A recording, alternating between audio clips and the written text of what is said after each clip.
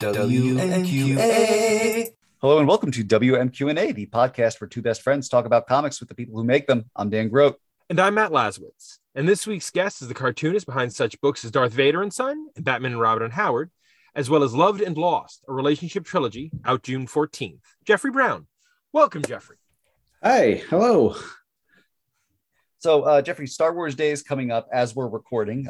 It'll be in the past by the time it releases, but nevertheless, are you, given how tied, part of your career is to Star Wars now, are you doing any promotional stuff for it, or maybe just treating your kids to a new Lego set? I usually go on and order Legos, but like my older son has stopped building Legos, and my younger son now, it's like he builds them. They just sit there. So I might be the year for me to just get something for myself. Ooh, and okay. The kids are on their own. And other than that, it's this Saturday I'm doing kind of a online workshop thing with Casa Thomas Jefferson in Brazil. So we'll be just kind of drawing and talking about Star Wars, and mostly just drawing Star Wars stuff. So is that for Star Wars Day or for Free Comic Book Day, which is that's also for this Saturday? Yeah, that's for Star Wars Day. And I actually don't have plans this year for Free Comic Book Day. So I don't, not having anything new out at the moment. The last thing being the Star Wars Christmas book, which seems a little weird to promote in May. I mean, just in time for Mother's Day. Yeah. Jesus, what a culturally dense week. Yeah, it really is. Doctor Strange is out too. Yeah, Cinco de Mayo. I mean, that's cultural for a value of actual culture and not just nerd culture. And also it's my son's birthday, which is only locally important, but still. And the anniversary of the day I met my wife. There we go. Like again, a dense week all around. So, kind of thinking about, we're going to be talking a lot about the collection of the relationship trilogy, which was first published, or the first book of it was published 20 years ago, and how these things come full circle. You mentioned Dune a few times in the strips, and now just in the past few months, there's a new Dune, film or film zoology. Have you seen the new Dune? I have. I like there's a lot of things I like about it. Visually it's great. The cast is great. It's probably, closer to the books. But I have just such a attachment to the David Lynch version. Like whatever David Lynch thinks, I disagree. Like that movie just holds a special place of it's just so weird and I don't know. I love it. But I enjoyed the new one. Although I was unaware that it was 2 films. So I was like, man, they're going to cram a lot into this last half hour. And then it dawned on me oh no, it must be to be continued, because that would have been a whole lot for half an hour. Yeah. Instead, no, they're going to milk a lot out of these last 2.5 hours whenever the sequel comes out. Yeah. Dense ass book. It feels natural for it to need to be X number of hours long. Yeah. This one is not making The Hobbit 3 movies. Exactly. So we'd like to ask our first time guests, what are some of the first comics you remember reading? And that obviously includes, comic strips and the like.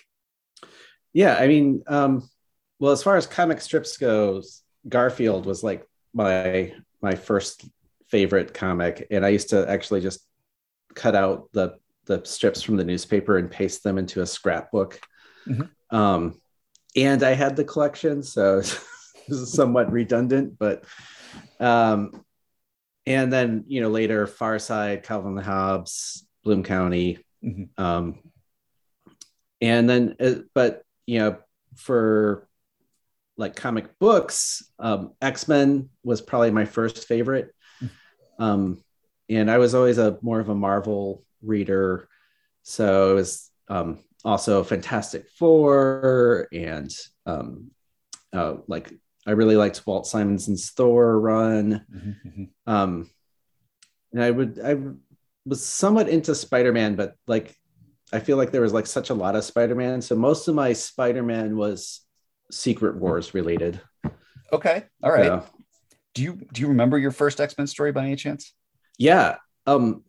Yeah. And I remember because it's an odd issue to have like be like the one that like got me hooked, but it's 192. So it's John Romita Jr. Okay.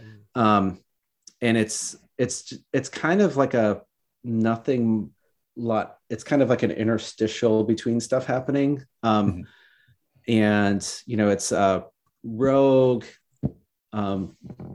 Colossus, and Nightcrawler are kind of like just off training, playing, like play battling each other, and then Warlock. No, I'm getting confused. Is Warlock the dad, or Warlock has who's the new Warlock's the son, and Magus is the dad. Magus.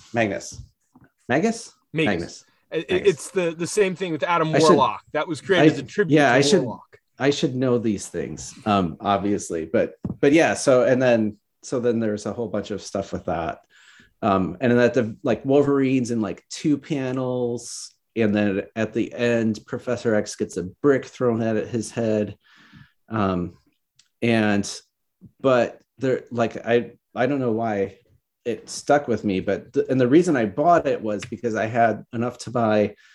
So issue 193 was out, and it was at the little spinner rack. Okay, yeah. But it was $1.25 because it was a double-sized issue. Yes. And I was like, I can either buy issue 193 or I can buy 192. And I feel like I don't know if it was an issue of Thing, or if Thing was like had his own series yet, or Fantastic Four, or what the other comic I bought was. But I was like, I can buy 2 issues if I buy, 192 instead of 193, even though 193 had like the way cooler cover and like way more action. So yeah, that was like the first time I bought comics, but like with my own money. You were a smart shopper. You were getting that value. That's nice. Yeah.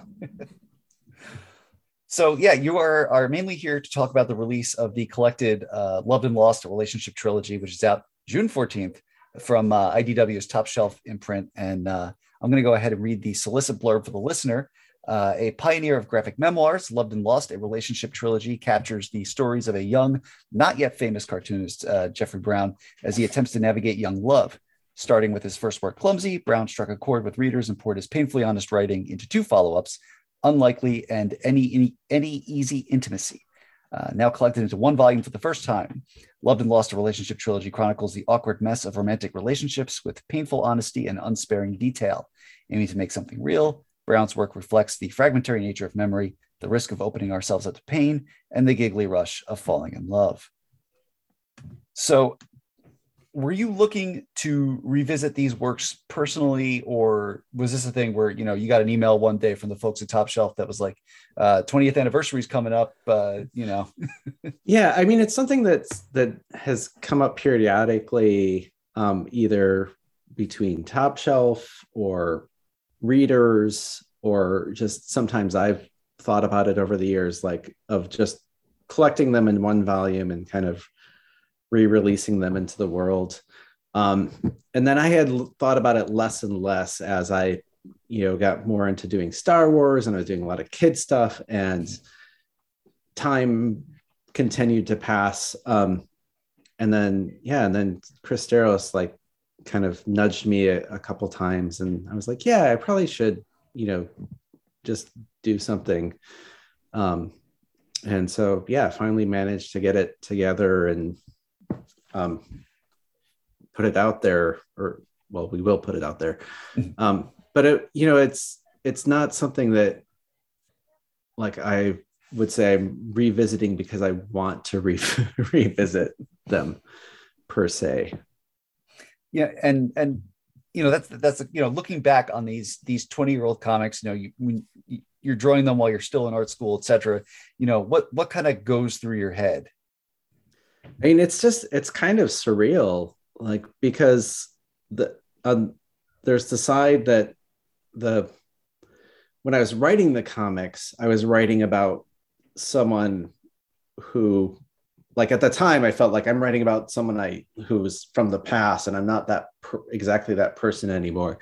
Although now, like, I feel like I'm looking back and it's even longer period of time. And so there's the distance I have from myself as the creator, and then the vaster distance that I have from myself as the person that the stories are about. And so it's just kind of surreal in that sense. And the other thing and I've noticed this over the years since doing the books, where something about making the comics and having them kind of have the success that they did, and people writing to me about them, my memories kind of became tied more to the comics than the actual events.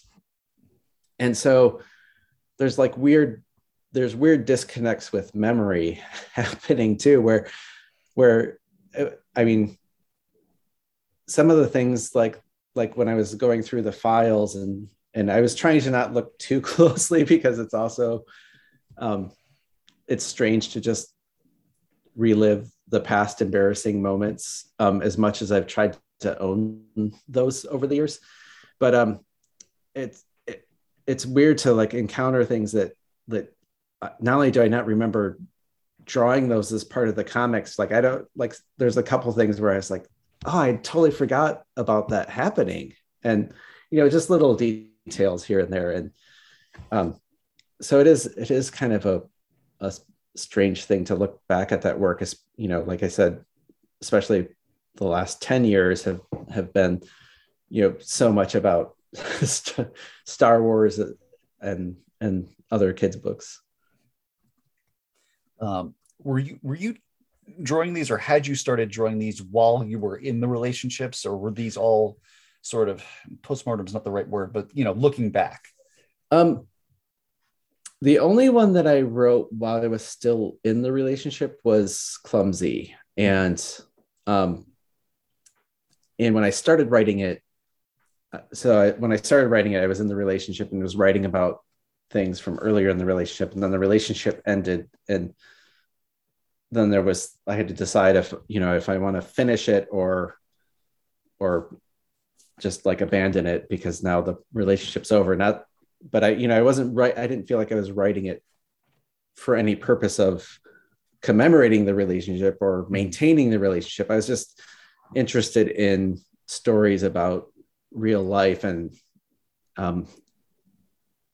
so what happened with Clumsy was the ending changed from what I had planned by the time I got to the end. So How did you choose to order the strips? They're not chronological in the nature of the relationship. Are they chronologically based on how they were drawn? Did you labor over it for some thematic reason, or did you just sort of okay, let's just put this one, this one, this one?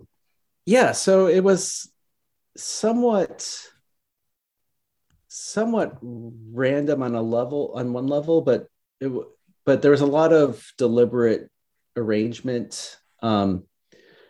So I knew I wanted to start the book with the beginning of the relationship, and then it was just finding a rhythm of things. And they're in the order I drew them, but I was thinking about what story I'm going to draw next. Because the book, I actually drew it in a blank sketchbook. So it's actually like I was just drawing, this page, then the next page, and the next page. And being in art school, my idea was, as opposed to the mass-produced superhero comics where there's thousands of copies, there would just be this one hand-drawn copy of a comic.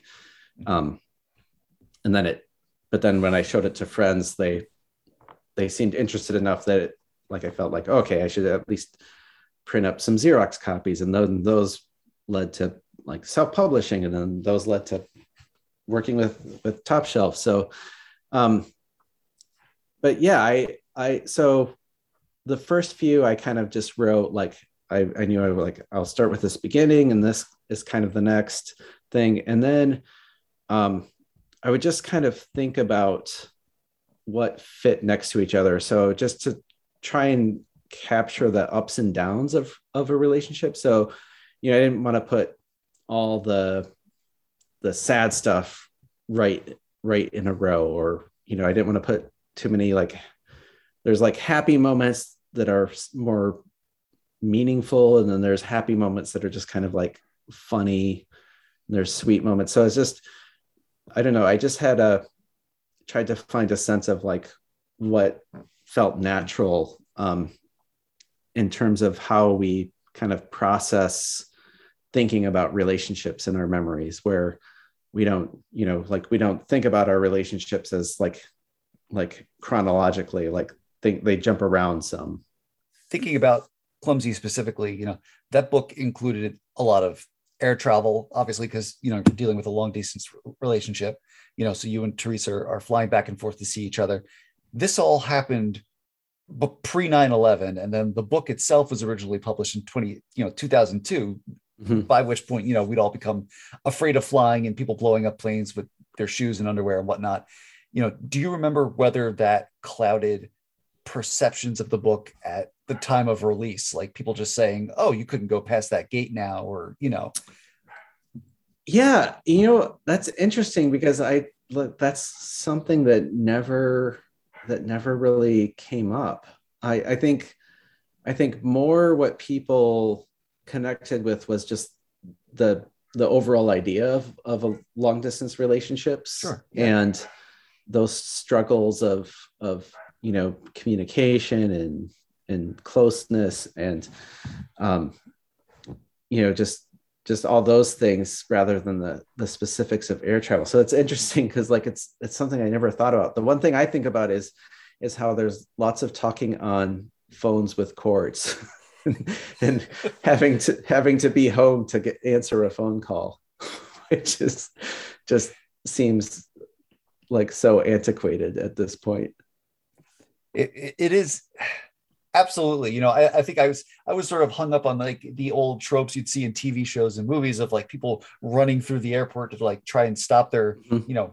Girlfriend from getting on the plane and making the biggest mistake of their life, that sort of a thing. But yeah, no, there's something sort of, especially for people of our age, sort of seeing like, I think the most absurdist example is like Napoleon Dynamite taking the extra long phone cord into the next room to have like a private phone conversation. But uh-huh. yeah, like that landline technology. Yeah, absolutely. Yeah. So have your exes actually seen these comics? Yes, they have all seen them. How they feel about them now, I don't know. Mm-hmm. Yeah, I mean, Teresa, I was showing as I wrote it, so she was seeing it as it was made, and then the other two relationships were one was found out about it later, and the other one knew about the other books, so was somewhat prepared for the existence of it, and then read it later. But it's I'm not in touch with any of them. Sure. Yeah. Really. And so for better or worse, I don't know. maybe part of it is just fear. Like I always try to be less sparing of myself than anyone else in the stories, but I know from people reading them that's not always how they viewed it, which is so I would hope that they all have some acceptance of the val or feel like the books have some value beyond the fact that they're about specific real people. Sure. Yeah. And certainly, you know, over time, your family's been part of your work, etc. You know, do people in your life operate with the understanding that they could end up in a comic? You know, sort of like that sign you see before you walk into the convention that says, "By entering, you consent to being filmed." Yeah, I mean, there are times when I've had upfront conversations about people who, you know, like there are times where it's like, okay, this thing you are not going to write about, and but usually it's also I think things have changed in my work over the years, like where once I finished those 3 relationship books, I kind of moved away from that subject, and there's lots of short form pieces that deal with relationships or more personal stuff. But yeah, I think on the one hand, you know, I'm at the like 15 years ago, it was like that's what I was known for, whereas now I'm known for Star Wars or Sure. Yeah. So I think now people don't have the same expectation. I mean, I think there's also people who are like, oh, it'd be cool to be like part of a comic. I'm assuming, I don't know. I always get a kick when other cartoonist friends like draw a little comic and I like make an appearance and I'm like, oh, that's me. so but yeah, and I've also become, I think, more reserved in how I write about things, partially just from age and partially like, I mean, especially having kids, like the stakes are a little different. And so, you know, like I did the one book, it's funny things that my son Oscar had said, and for that book I went through with him and like he okayed every page that was going to be in the book. So although now he's 15, so I don't know how he feels about some of them now, but it's too late. They're in the world. You just literally hit my next question. I was going to ask specifically about that book because I love that book, and the strip on the back cover, the clothes, it tastes like human clothes, kills me every time. If I'm ever having a rough day, it's like, oh, clothes, it tastes like human clothes. Now I feel better. Yeah, I mean, I think that was one of the reasons why I wanted to write that book, was just to write something nice that was, you know, like I'm using real life still, but you know, there's not all the drama and heavy thinking and feeling that comes along with the autobiographical work I had done so much of before. Yeah, and I'm actually, so my younger son Simon, I kind of did the same thing with him, but I've just been posting those on Instagram, and so that's been fun. And yeah, they're just like they cheer me up, like just like those silly, like weird things that you just don't like, have no idea where their brains came up with them. Getting back to Relationship Trilogy, you know, you drew yourself naked a lot in the early days, in those early comics. How much did all those little dots of hair slow you down?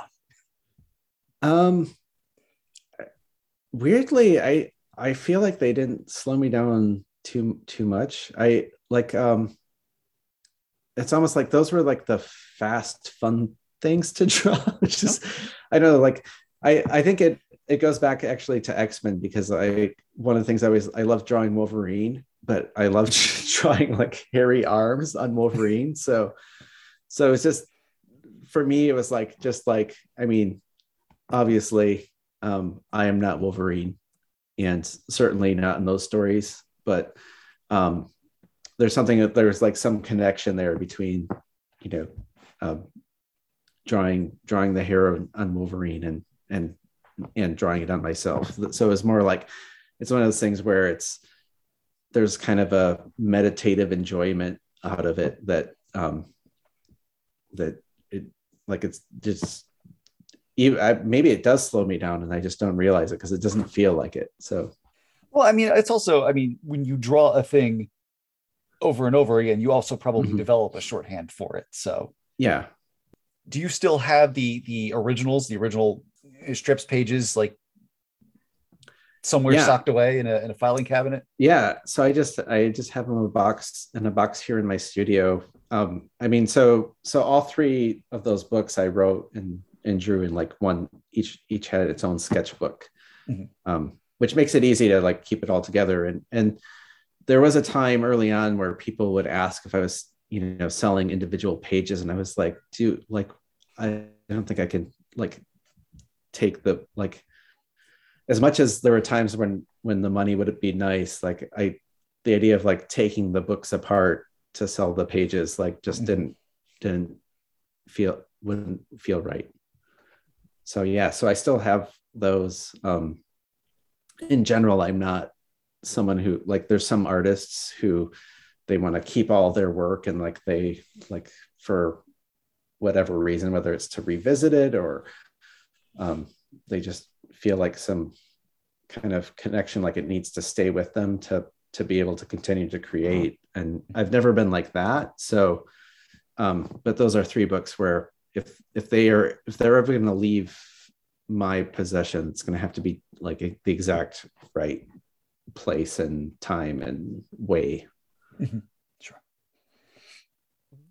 When looking at these to be reprinted, this is your early work.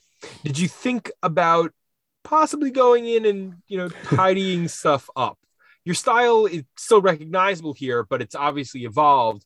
Or to use a phrase that would be familiar from your other work, were you afraid to get accused of Lucasing your work?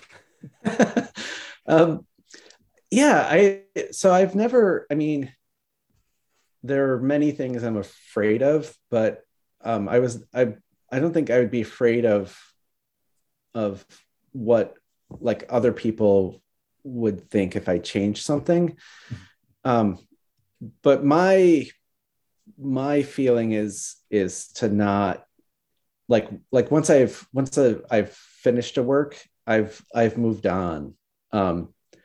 And so even this was there was some difficulty in just like getting the files together and making decisions about you know, like how they're going to be arranged to fit in one book. And, you know, like there's, you know, interstitial pages that might have to get cut here and there. And I didn't really want to alter anything. So like the afterword and the thank yous are all kind of like I felt like there are way more people to thank at this point, but I just kind of kept it to what was in the originals as much as possible. And so the same thing goes with the art. And of course, one of the aspects of the art, one of the ideas that I had was like, so like the book is called Clumsy because it's about being clumsy in a relationship. Like you just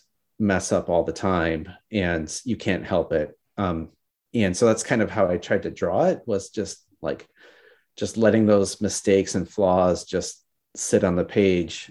So I think like it would be hard to go back and change one thing.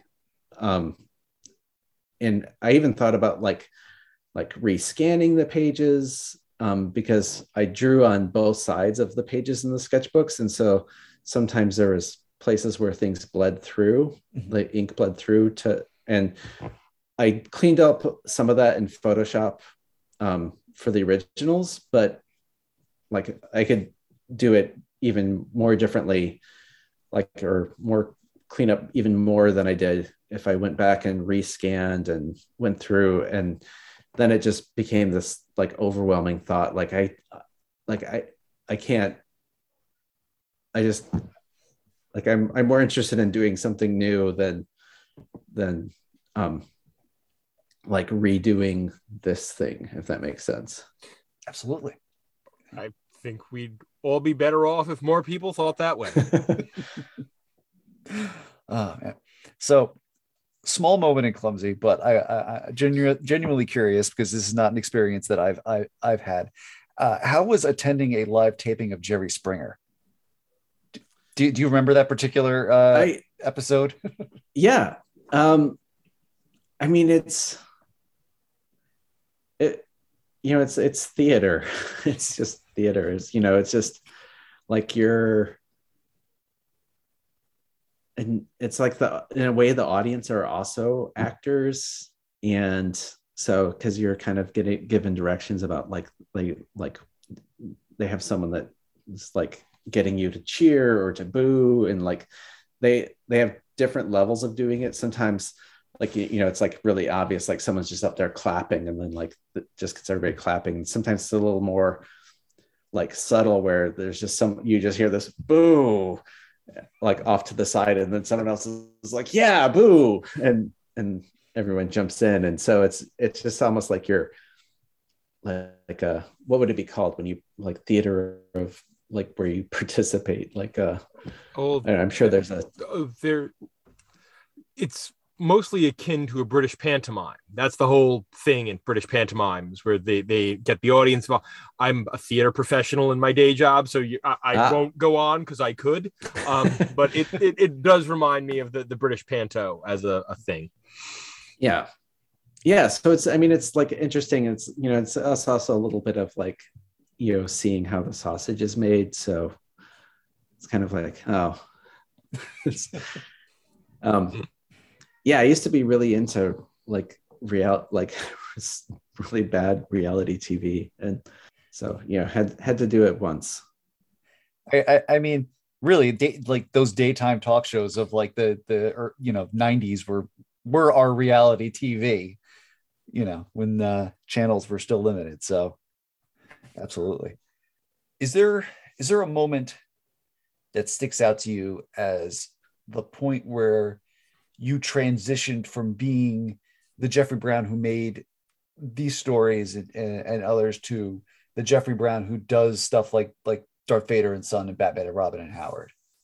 I mean,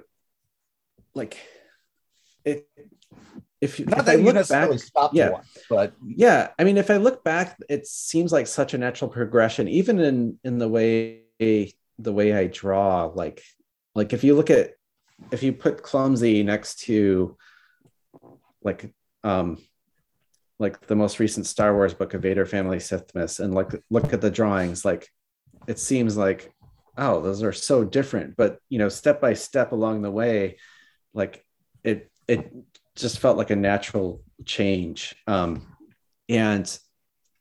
I was always doing like humorous parody kind of stuff, even when I was doing like, I do these autobiographical books, and then I do mini comics of things. And I did the Changebots books, my like Transformers parody. And so in that sense, like it feels like just a line, a continuous line. But really the I think like it was like 2012 is when the three books that I had were A Matter of Life, which is my autobiographical book about fatherhood and religion and being a dad, and my dad being a minister. And it was, kind of stepping away from romantic relationships and kind of getting into other relationships and ideas. And then that was also when I did Darth Vader and Son and the first Jedi Academy book. And so like all together, like that like just seemed like a pivot in retrospect. Like that was probably the moment where it changed, because then I did 7 Star Wars books in like 4 years, and then that led to doing more middle grade stuff, and all the way up to now doing like Batman and Robin and Howard, and still doing Star Wars. And yeah, so I would say that was like I mean, yeah, Star Wars was that moment where it was just like on the one hand seems like a 180, but it's also just seems like a natural step.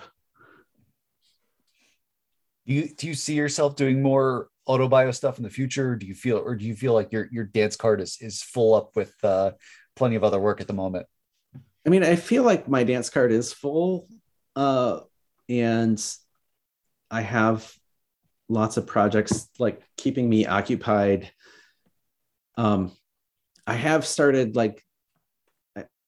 I mean, I went through a period where I like kind of stopped sketching so much in my sketchbooks. Mm-hmm. And it was like the only time I was drawing for projects and deadlines. And I've tried to get back to that. And so I've started doing, mostly short tiny one-page things, like nothing super involved or heavy. Or at least not, yeah. I mean, some of them have been heavier than others, but none of that has I haven't had any kind of inspiration or idea where it felt like this is an autobiographical book that I'd like to do. And I don't feel the need to push myself to do that. Although sometimes I think it would be nice to what's the next thing? Being a parent and being married, I guess, are the two things now, but those it just doesn't feel like the right time, or I don't have the right perspective, or I feel like I also, I end up dealing with a lot of that stuff in these other books. So Batman and Robin and Howard has a little bit about, Bruce Wayne being dad to Damian Wayne and how Damian Wayne feels. And that's a little bit of that is drawn from, my relationship with my son becoming a teenager, and Darth Vader and Son is about Star Wars, but it's also very much pulled from my life of being a dad. And so I feel like in a way I am still writing stuff that's autobiographical, but it's just hidden under lots of costuming or something. So yeah, I did actually want to talk a little bit about Batman and Robin and Howard. In prepping for this interview, I actually ripped through my son's copy, gifted to him by my esteemed co-host as a Christmas gift. It's a delightful book. How did you, obviously you've been doing Star Wars stuff for a while. How did you land this DC gig? I guess when did they really start this push? DC started this push for doing lots of kids books, or for books for younger readers. And they had two kind of avenues. One was for younger readers, and then one was more teen YA readers. And originally they were separate imprints. I think now it's all under the umbrella of DC Kids, or it's been shuffled around. Yeah. But when they started that, they were just inviting lots of different people to pitch ideas and things. And I was always more of a Marvel guy, but I've always really liked Batman. And so I was if I could come up with an idea for Batman, that would be great. And at first I was I've never thought about really what a Batman story would be, but I had this other idea that was kind of just kind of like a teenage high school story, I guess inspired by all the late 90s teen movies, She's All That and 10 Things I Hate About You, and just these high school comedies. And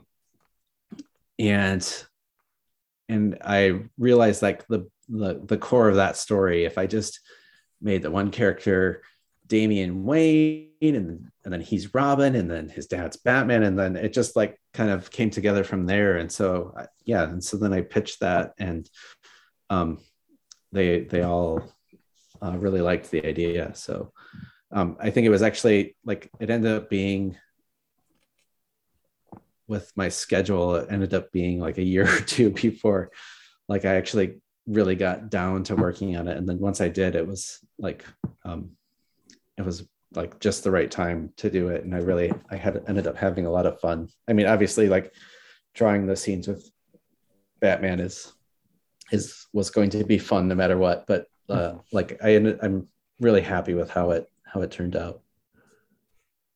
Since you pitched it, then I assume that Damian was a character you had some affection for to begin with, because Damian is still very recognizable as Damian, but you sanded off some of Damian's rougher, more homicidal edges. Yeah, I mean, like, so I was like, reading all the Grant Morrison Batman comics, and I really liked, like, what he did with Frank Quitely and Chris Burnham, and all that stuff with Damian. And yeah, so I guess the other thing was Teen Titans Go, which also has like another like very different interpretation of Robin. And so just in general, like the number of different versions of Batman there have been in, not just film and TV, but just even within the comics. It felt like the right way for me to be able to like do DC characters, but really like have my own spin. And with Damian specifically, I just tried to like find an entrance through the eyes of like a young teenager, instead of like a superhero who is a teenager. He's a teenager who's a superhero, I guess. And so just thinking about like just trying to break him down into a kid who's going to have problems, and like but his problems are obviously different because his dad's Batman and he's lives in a mansion. And so just kind of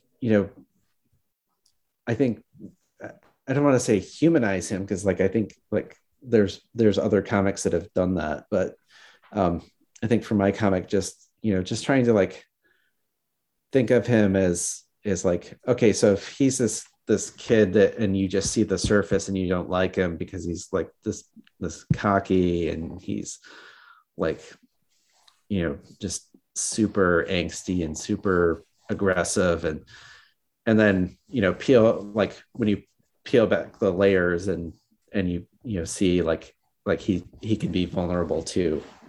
So that's part of what like felt really right about this story for me, was like getting to like make him just like a more normal kid. It helped that you had Howard, who was very much a high performing normal kid, but a normal kid to play foil to Damian. Yeah. And that was always my, like the original idea I had was just the story about, rivals, and how, you have these, if you have two kids who are both like super, super good at everything. And then like they've, like one's used to being the best and then finds out like there's someone that's better. And then everyone around those two sees like, oh, why are you guys like always fighting and competing? Like you guys should be best friends. You're just like, you would totally be best friends forever. And so Howard was like kind of a way to like show things about Damian, but also like a way to like get Damian to change and grow. And then Howard gets to like have a little journey of his own also. Something I loved in the book, and I won't spoil the specifics of it because people really should read it, but Batman is kind of taken off the field for a significant chunk of the book in Mhm. a very hilarious manner. I messaged Matt earlier today. It reminded me there was an episode of Sea Lab 2021 where Captain Murphy is trapped under a vending machine, and that's not what happened. That's not what I'm saying happens to Batman, but it's got similar vibes.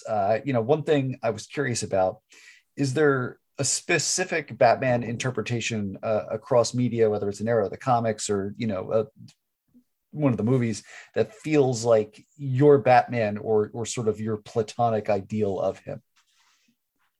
I mean, I tried to, like, I feel like my Batman, how do I say this? Like, I don't want this to sound like I'm like bragging or something, but I feel like my Batman's kind of unique. Like I don't, or maybe there's a more humorous Batman that, but like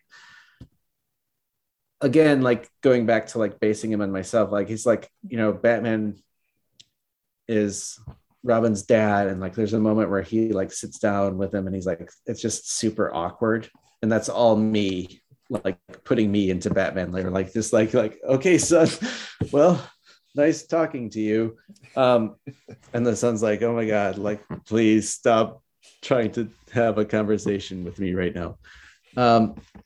And so I think I think in the same way that I tried to like humanize Damian differently than I'd seen, I tried to do that with like Batman also, like, and just show him like he's he's probably a little more neurotic than we've seen before. As far as like my ideal, I mean, again, like that's one of the things I love about Batman, is that there are so many different interpretations. And I kind of think that in a way, like this, like the story of Batman is kind of becomes like a mythology, like when we read Greek and Roman mythology, or different mythologies, like there's different versions of the stories. And so like there's, in some stories this happens, in some stories this happens, in some stories like this god is like this. And I feel like superheroes can the comics can have that too. And I think Batman is probably, I don't know if there's another one really that has had the same kind of varied retellings that Batman has. There's a lot of soccer in this book. Are you a big soccer person? Is that something you share with your sons? Yeah. So I playing soccer is like my only exercise. So so I just played today actually, for the first time in a few weeks. So it's something like that I feel more attached to. I mean, the sport I love to watch most is hockey, but hockey's a lot more involved in terms of drawing. So you'll see in some of the Star Wars books, like there's obviously with an Ice Planet Hoth, like there's room for hockey a little more, but with soccer, it's kind of like you can put it anywhere. And I think in the first version of the story, it was actually American football, and I don't know if it was my idea even, or it might have just been the editors. Like I may have said like, or it could be soccer, and then everyone was like, yes, make it soccer. And I guess I feel like internationally soccer has like more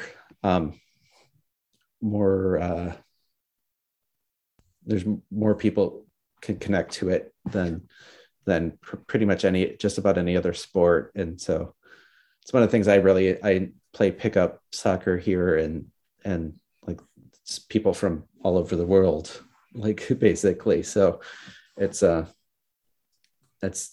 interesting to me. So I absolutely see the League of Assassins having a very deadly intramural soccer league. Yeah. I only play pickup because League is too competitive and aggressive, but they would definitely be like, they'd be in the League. They're taking people out. yeah, red cards all around in those games. If the ref sees, do not mess with Talia Al Ghul's soccer team. Now, you mentioned hockey. We are heading into the playoffs. Do you have a dog in the fight?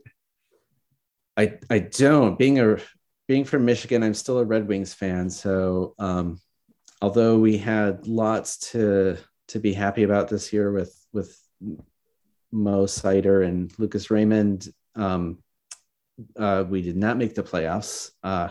My prediction was it's going to be Florida, Colorado, with Florida winning the Stanley Cup this year. So we'll see. I'm usually wrong. So my preseason prediction was Toronto. So I feel like if they win, it still counts, even though my prediction today was not them. Got to hedge your bets. That's yeah. There's a moment in the book that I appreciated where Howard engages in some light Batman discourse and says if he was really generous, he could give money and not make people name things after him. And it just seemed so astute because, I see people having arguments like this on Twitter. Like, I don't know, it comes around every few months, but you're not even really active on Twitter. So. Yeah, I've avoided Twitter for the most part. Good for you. and Facebook. Like I post on Instagram, but I'm bad at, like, I don't always respond to people. In fact, I have a whole bunch of messages I need to respond to, but that's a whole nother story. But yeah, I think that was actually based on something like our oldest son said at dinner, Oscar, one time, where, because my wife has worked with nonprofits and I think was talking about like a building being named. And I think he said something along those lines of like, why don't they just give the money and then not name it? So. Now, did you and your children actually try to make the gelatin cell recipe? We did. How'd it turn out? It was not good.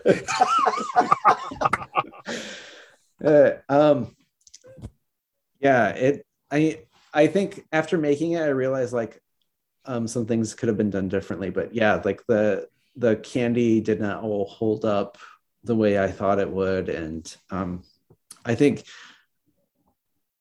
in retrospect it seems obvious, but like peppermint inside of red gelatin with like Twizzlers and Jelly Bellies. Yeah, in retrospect, the combination of red gelatin and peppermint and Twizzlers and licorice, like the combination was not additive. Like it's just, the taste didn't just get better and better with each candy we added. So yeah, Simon tried it first, and he like his response was like, "What? You're crazy! Like this is going to be great." And yeah, I wish I could remember, because I had some like thoughts about what to do differently next time, but haven't been inspired to try it again. And it looks great. It did. Yeah, no. It looked good. So don't try that with Logan, Dan. I might.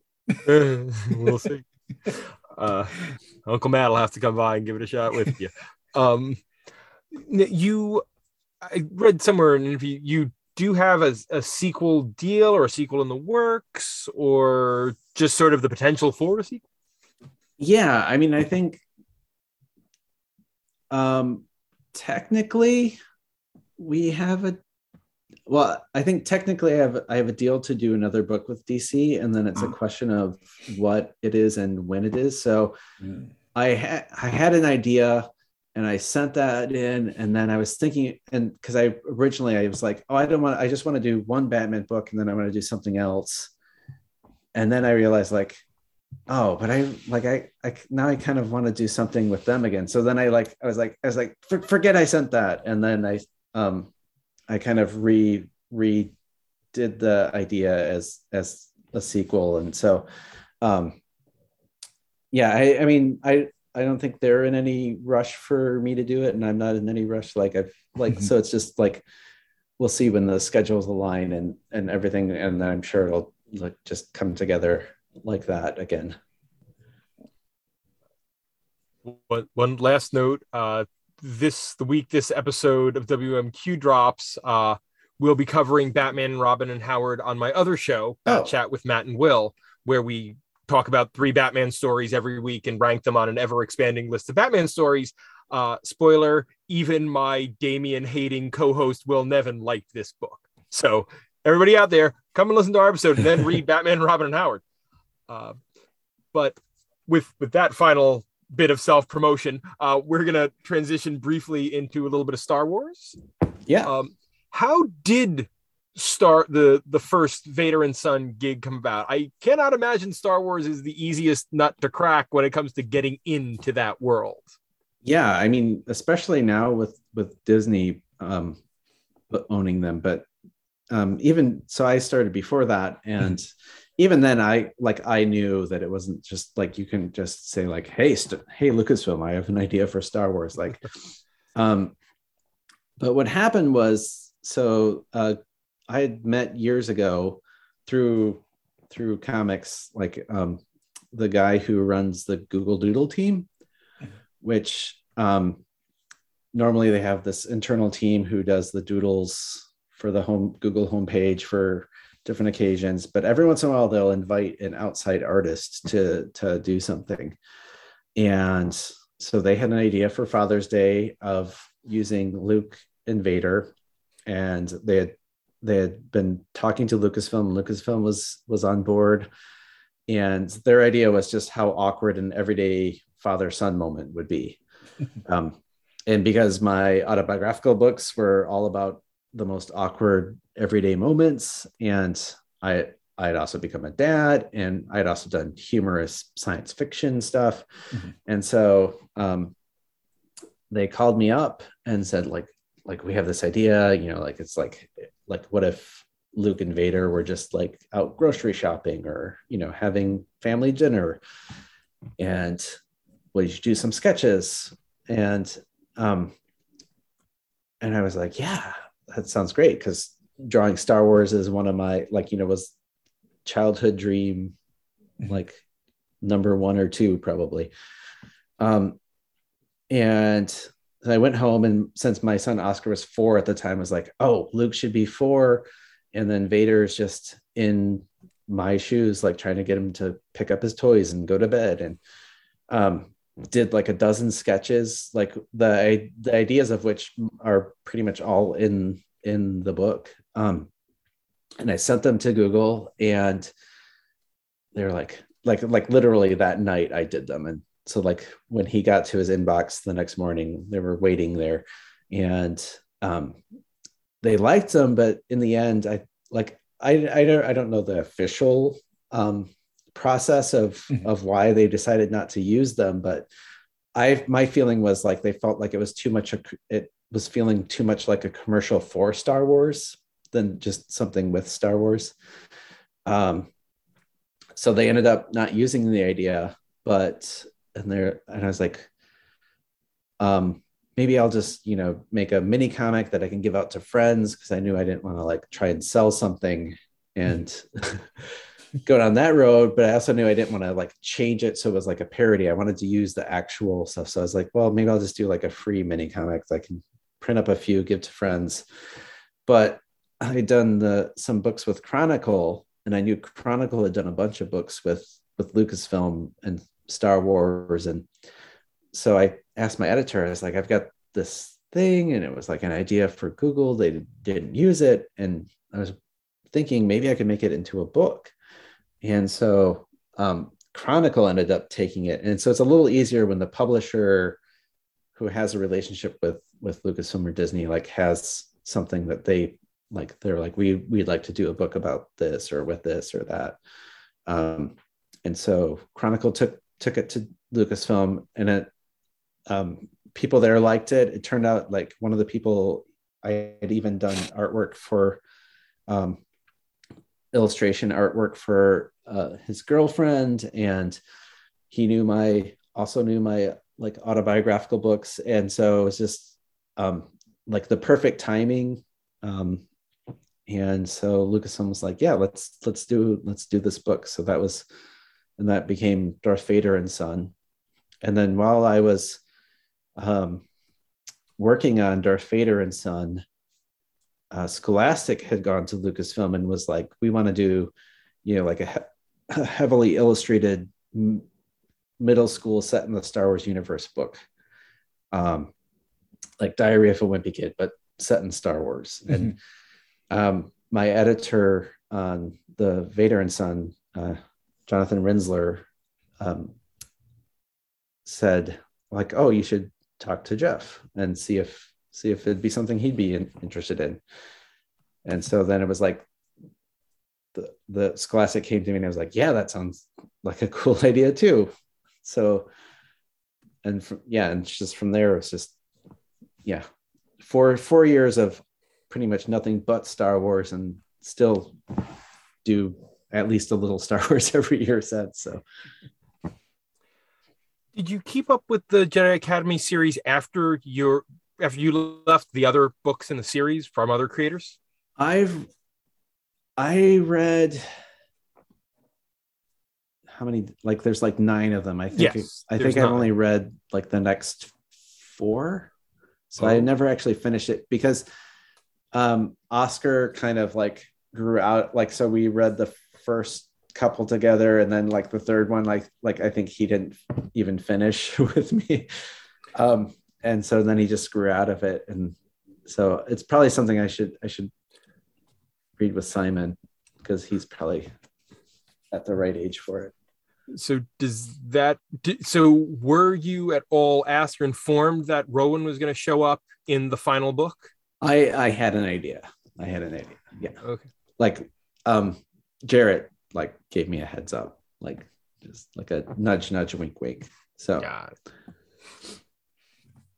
what is your turnaround time on a book these days? Is it, pretty wrote from project to project, or does it vary? It varies quite a bit. And it's also weird because like I'm usually working on multiple projects at once. So like when I was doing the Vader books and Jedi Academy at the same time, I would say each book took me about a year, but I was working on both at the same time. And what it would be is, I would try to stagger which part of which book I was working on. So I'd be working on the first draft, which is like more like the writing side of Jedi Academy, while I'm drawing the final artwork for one of the Vader books. And then when I'm doing the final artwork for Jedi Academy, I'd be doing like the sketches for ideas of the next Vader book. So,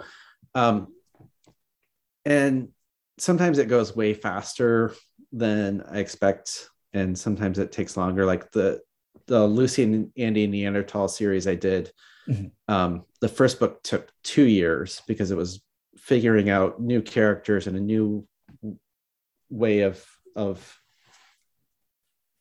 storytelling, because I was including all this research. And so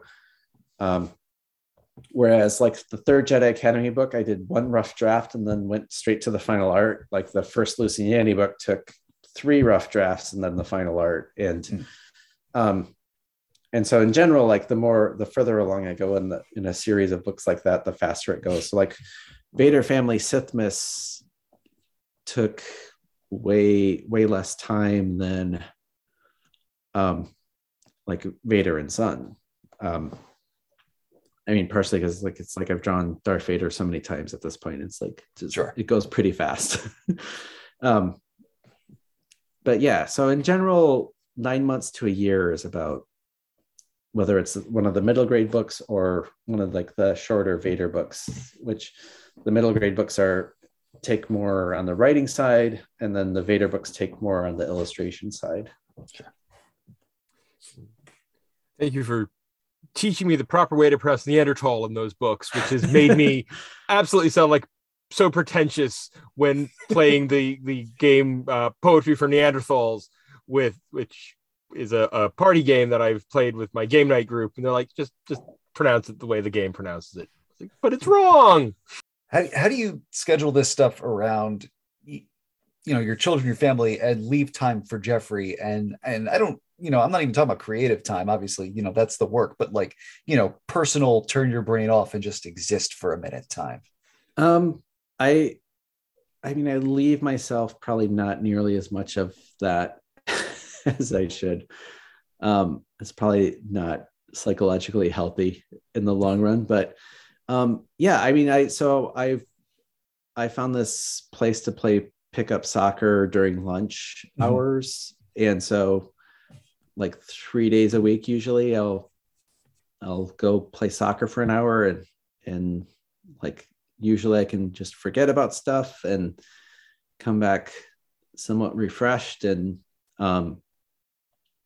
there's an ebb and flow and from working in projects. So sometimes I'm waiting around for editors to get back, or like with Disney, because every stage of all the Star Wars books is approved. So there's times where I'm just waiting for them to just give the okay so I can move on to the next part of making the book.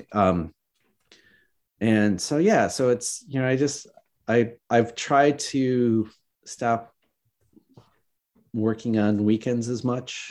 The last couple of years, not nearly as much promotion with no travel. And so school visits were non-existent for the past year. And I've just started doing some of that again. But yeah, it's just like, there's no like set way of doing it. So it's just like, it just ebbs and flows and changes from depending on what else is happening. So, but yeah, I try to keep doing the soccer, try to not work so much on the weekends. I feel like as I've gotten older, I don't, stay up quite as late as I used to, as often as I used to. So, but, like some nights, like, if I can get everyone to bed by 9:30, come up and work for a few hours, especially like once I get into the rhythm of things, like then I do want to work more. And so. How is work coming on the next of the Space-Time books? That's the conclusion of a trilogy?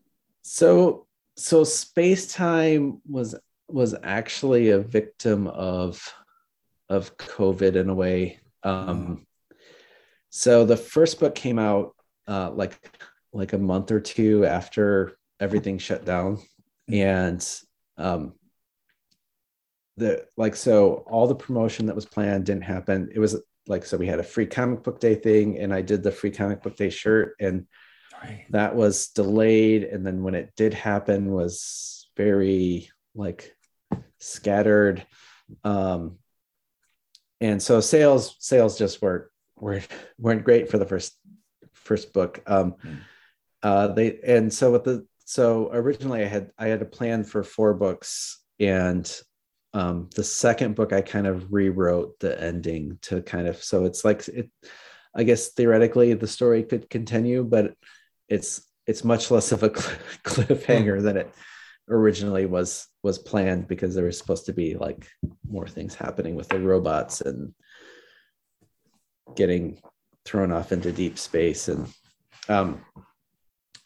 which is, like, on the one hand, I was like, it was frustrating to have to like set those characters aside and like not get to continue their journey. But